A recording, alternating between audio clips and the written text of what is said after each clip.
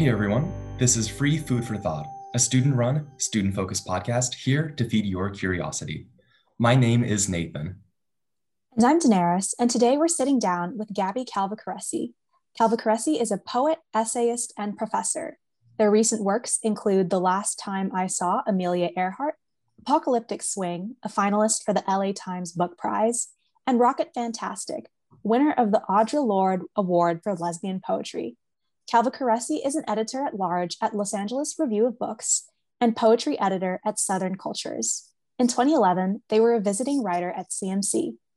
Gabby currently teaches at UNC Chapel Hill and lives in Old East Durham, North Carolina. Thank you Hi. so much for joining us, Gabby. I'm already messing it up. I'm No, fired. no. I'm fired. Hi, everyone. Hello. Oh my gosh. Hi from Durham. Sort of fun that we can do this. So this is my office, although I'm about to turn and show you my couch. And then I don't know if this is even visually recorded or if it's like just audio. Just audio. Just audio. So there's no point. I'm going to say that I was going to show you all my orange couch, my office. Anyway, it's great to be here together. Although I remember how gorgeous Claremont McKenna College was. I used to sit, when I gave my talk and reading, I said I used to like stare into that big glass box in the middle of the campus with all those comfortable chairs. Heaven. Yeah, I remember when you were talking and reciting your poems, you had this one poem that you said was really inspired by a beautiful sunny day, and you were looking at Mount Baldy. And I remember just being thrown directly back to CMC. And I was like, wow, I feel like I'm in Claremont right now. So I loved that poem. The sun got all over everything. Yeah, I mean, I thank you, by the way. I appreciate that. And yeah, I just remember so clearly, you know, that feeling of driving from Los Angeles to Claremont, and just you would see the mountain. And I don't know, I didn't grow up in California. I grew up in New England, and then I lived in New York for a long time. And I lived in the Bay Area for a while, which was so beautiful. Nothing had prepared me in my New England life for Southern California. And so just like those, do you all have that? Like I never stop having those moments when I'm in Los Angeles or in the Bay Area where like, it's just so beautiful. And that was one of those moments, just like, oh my gosh, no matter how terrible life can be. And I mean, as we know, particularly, I mean, today, another horrible, event, Adam Toledo and the body camera video that's come out. In the midst of these terrible, terrible times, there are still these extraordinarily beautiful things that happen. And at that time in my life, there was a lot of stuff like that going on. Yeah, Claremont, gorgeous.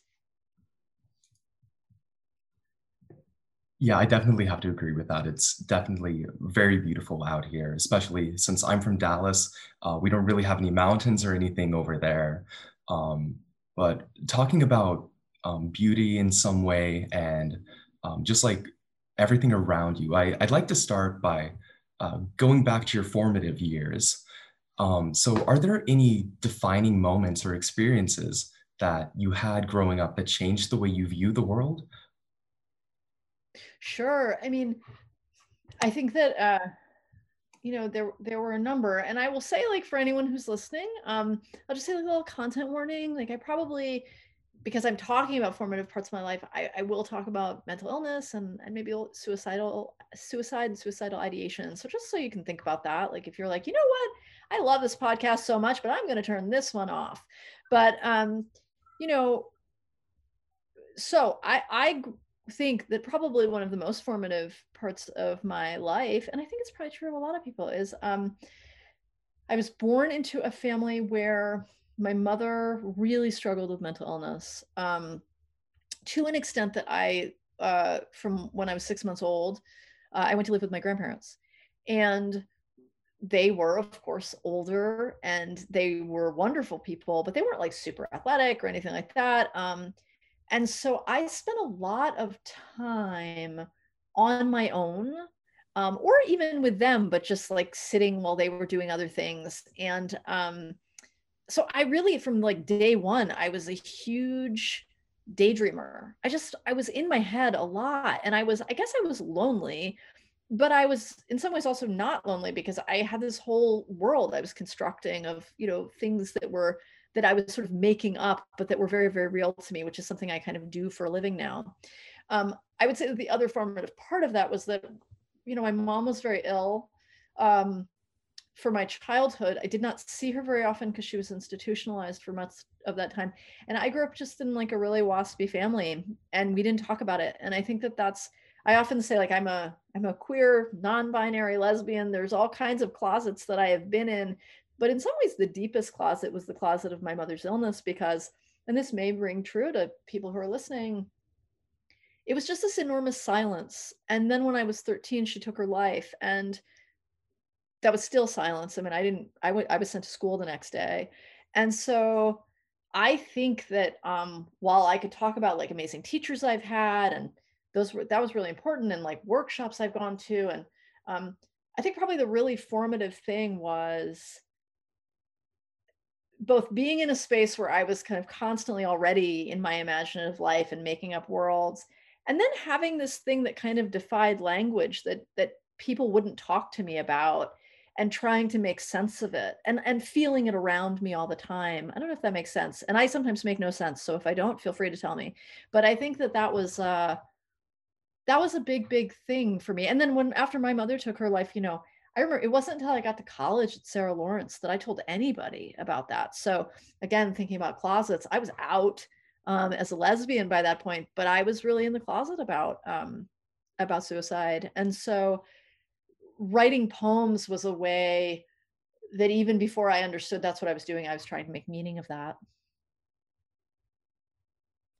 Yeah, that makes a lot of sense to me. And I wanted to ask you what you think the American experience is, and why people consider your work to be distinctively American. I think it's really interesting. I love that question, Daenerys. Thank you so much. People don't ask that. I mean, I feel like that's a question that people will talk about me as like an American author. Like, what does that mean? But won't necessarily ask me about that. So I think there's like a surface, right? Like with everything, there's the surface. So I think a lot of people will say, particularly because of my first book, like, oh, you're a uniquely American author. What does that even mean? As we know, like, but it's a phrase that's used a lot. So we can look at like certain books of mine, and I guess on the surface you can say, well, right, I write about small towns, and I write about pastoral settings that kind of seem American in some way that we might have seen in a movie. I write a lot about American sports. I write about bands in Los Angeles and jazz, and so it's a lot of experiences that we might think of as quintessentially American. But I think the thing that the part of that I don't resist is that I think that my work is, well, would I say deeply American? I would also say it's highly puritanical. I mean, I grew up in a puritanical tradition. I grew up in a colonial white tradition. And so I think as such, my work has a lot to do with power, and my work has a lot to do with what happens to people when certain systems, be it in their homes or in their government or in their jobs or just like in their day-to-day life, like walking out into the world, when certain systems try and push against them and knock them down and make them less in some way. Because that was something that happened a lot in my life, while at the same time, like in this white body that I am in, I have also been trained to be part of that system that keeps people down. And so I would say that well, people might look at my work and say, oh, it's American because of this. I think the thing that probably feels American to them has a lot more to do with power and injustice and how that's worked through. Yeah, and those are all really insightful, great thoughts about it. I really didn't consider some of that stuff before. Thinking about like my own experience growing up in Dallas. I've never been able to leave the country. And I think we all see the American experience as a different thing. And the way you described it is just distinctly beautiful, I have to say. And kind of as a follow-up to that, we've talked a bit about your past and how you've developed your poems in your mind in some way. So I just would have to ask, when you write your poems, how much do you work from memory and how much do you work from imagination? I feel like this is such a great question. And one of the questions, because I don't know if you all had this experience. Are you all daydreamers? Were you daydreamers growing up? And are you still? Yeah, totally. So I will say, first of all, the answer to that question, Nathan, is yes for both, because I spent a significant part of my life not really knowing the difference between like my daydreams and what was going on in the world. I mean, I particularly as it pertained to things like I was very obsessed with soap operas. I was very obsessed with the movies. My family owned second run theaters and drive-in movie theaters. I had and still have a profound relationship to television. And so because of that, I think like I was imagining things, I was watching imagined things all the time. Um, and so memory, and I was also someone, and I think this is also probably true of people who are listening, I was also someone who was having things happen to me that when I recounted them to people, like, I remember this happening to me in my home, I would be told that it didn't happen. And particularly as it related to my body and as it related to my safety. And so I would say that I am someone who still to this day like works from what I call memory, but that I'm also like really, really aware that memory is a really porous thing, and it's something that actually also like it's interesting when we talk about freedom, right? We say, well, everybody has a right to their memory, but that's not true. Like people's, we see this all the time right now. People's memory of events are constantly called into question. People's memories of what has happened to them. So I think I do work from memory, but I think I also always open to the fact of um,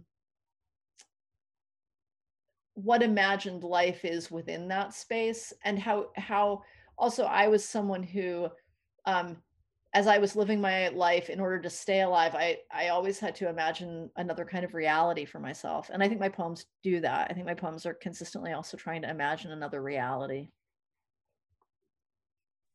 Yeah, I love that answer about imagination and about I think you mentioned this a little in that answer, but in your ath talk you also talked about imagining your own body kind of as that coping mechanism. And I Yeah. know that's definitely something that I do myself, not necessarily in a good way. So I'm wondering, how would you encourage people to imagine their body in a way that aligns with recent like body positivity and or body neutrality movements? Kind of body positivity being, oh, you have to accept your body no matter like what it is, and body neutrality kind of focusing more on don't focus so much on what your body looks like, but rather what it can do for you. I think that's a great question, Daenerys. And of course, what I want to do is ask you all a million questions, but I know that's like not what I'm allowed to do. But I just want to say, like, I would love, how fun would it be to be sitting in that glass building, like on campus, having a cup of tea, talking about this stuff? Maybe we will someday. I think the first thing I would say, and then I say this to students, and I say this to myself all the time, is um, for me, the first rule for myself, and maybe it's the only rule for myself when I think about how to be positive within myself, not even about but like my idea of my body, is to resist any efforts by anyone to legislate the way I think about my body or the way I talk about my body, right? Because I think sometimes the things that we do um, that we think are really helpful for people, like I think about, I love, when I start a class now will ask people their pronouns, but I also will always say, if you don't want to share your pronouns, you also don't have to. Because I know for myself, for instance, there was a period of time where for me to sort of have to do that, to have to like claim a certain pronoun would have been really scary for me and felt like really damaging. And I would have been embarrassed and I would have been all of these kinds of things. That's one of those impulses that we go into the classroom as professors, like asking students for their pronouns, because we think like that's a really positive thing to do. And it is in a lot of ways, but sometimes even that kind of care can end up causing real damage for someone who's really like going through that. So I think the first answer to that is I try on any given day, both with myself and with people around me, to be just to meet myself and others where they are with their bodies. Like there are some days, because I also have I have a balance disorder. I have a visual disability called nystagmus. So I have lots of stuff going on in my body. Um, I have to recognize that on any given day, like what I am capable of doing physically and how I feel about that and like what my body looks like to myself and others and how I feel about that is really, really fluid. And so I think that all of these movements that I have benefited from and been a part of have also, I have to say, at times been movements that have been really felt very restricting to me, or they've felt very like, well, I'm not. I actually, I really do feel like not comfortable in my body today, and I want to be able to talk about that. So I think that I don't know if that's really an answer, but I think for myself, the way I live within those spaces and how that works into imagined life is just to try and always imagine myself safe, because a lot of times I'm not, and to just like think about everyone around me and think like, okay, like let's just all meet each other where we're at. That's like such a you folks are asking like the most philosophical, like amazing questions. What a podcast this is. Thank you. We can thank our great CMC education for those deep I really thoughts. And will. actually, to speak about that, um, you were a visiting writer at CMC. Would you care to share any of your experiences during that time, or just anything that you gained from coming to CMC and teaching all of us? Oh my gosh, and being taught by you. I mean, I've never stopped thinking about my time at CMC. I really haven't. I mean, A, it was just so beautiful, and I was broke at the time. I mean, like I was really broke. I was like the person, like yeah, that was a time where like groceries every week were hard for me, like figuring out how to eat and stuff like that. It was really a challenging time. And to get to like drive in my little Toyota Tercel to like this dream of a place felt where everyone was so welcoming. Like it felt really it felt astonishing to me and like a gift. It came at a time in my life financially where like I didn't know what I was doing. And that was incredibly helpful to me in terms of also my ability to think of myself as like someone who's going to keep writing and be able to like do that stuff. Because I also, people will say, like, oh, you just write through everything. I don't know. Like, I think it's really hard when you're working 4 jobs. And, I mean, it's interesting when we talk about people say, like, well, this portion of the population just isn't interested in reading. And it's like, well, it's also true that like if you have multiple jobs, you're stressed about money all the time, you can't put food on your table, like there are a lot of things that are difficult to imagine doing and having time to do. Claremont McKenna like gave me a kind of time and space to both think of myself as like a teacher and a writer again. And also you all, the students did. I mean, I just remember the quality of the conversation was so incredible. It was fall term, and the last you all ended, I think, right around Thanksgiving, or like a little bit, maybe I forget what the timing was, but I remember very clearly we had this class right before Thanksgiving, and what all the class was that we made an imaginary feast, and that everybody in the room just like said what they were bringing, and we slowly like let this feast build over the course of like 50 minutes or something like that. And I just remember thinking about the deep intelligence and generosity of the students at Claremont McKenna, the incredible creativity. Like, I have to say, you can edit this out if you want to, but I had been told, for instance, that the Claremont McKenna students were not as creative as the students at like Pomona or Scripps or like this or that. And that was crazy to me. Like, I mean, I shouldn't say the word crazy, but I found that to be the opposite of true. Like and maybe, but I just found you all to be so open and so like really interested in creative writing, really interested in working, and also having these other kinds of interests, like being interested in economics, being interested in global health, being interested in all these things. And so I thought about it as just like a really, really powerful time in my life. And there are like a couple schools I've taught at. I've taught a lot of places before I ended up deciding to go on the tenure track. There are like a very small handful of schools that I think of as like the gold standard. And Claremont McKenna, I mean, I say this honest to goodness, it really is like Stanford is a kind where I taught was a kind of gold standard. Claremont McKenna was a kind of gold standard. There's like maybe one other where UNC Chapel Hill the students are extraordinary here. And one of the things I say to myself is like, oh, they remind me of the students at Claremont McKenna. They remind me of the students at Stanford. I don't know. I loved my time. And I also loved like how all the colleges were so close to each other. There a coffee shop at Scripps I would go to. I was like, it was great. The Motley. I mean, I was just so also like to get. I mean, I was really sad. I have to say, the pandemic is sad in so many ways, but I was really sad not to get to come back to campus because I was like, oh, I'm gonna have the whole thing. I'm gonna go to the coffee shop. I'm gonna roam about. Come back like this like, but even so, I have found online in every experience I've had with you all, just it's the exact same thing. Like in a way, it's like I never left. It's just you all continue to be incredibly awesome and warm and in really difficult circumstances.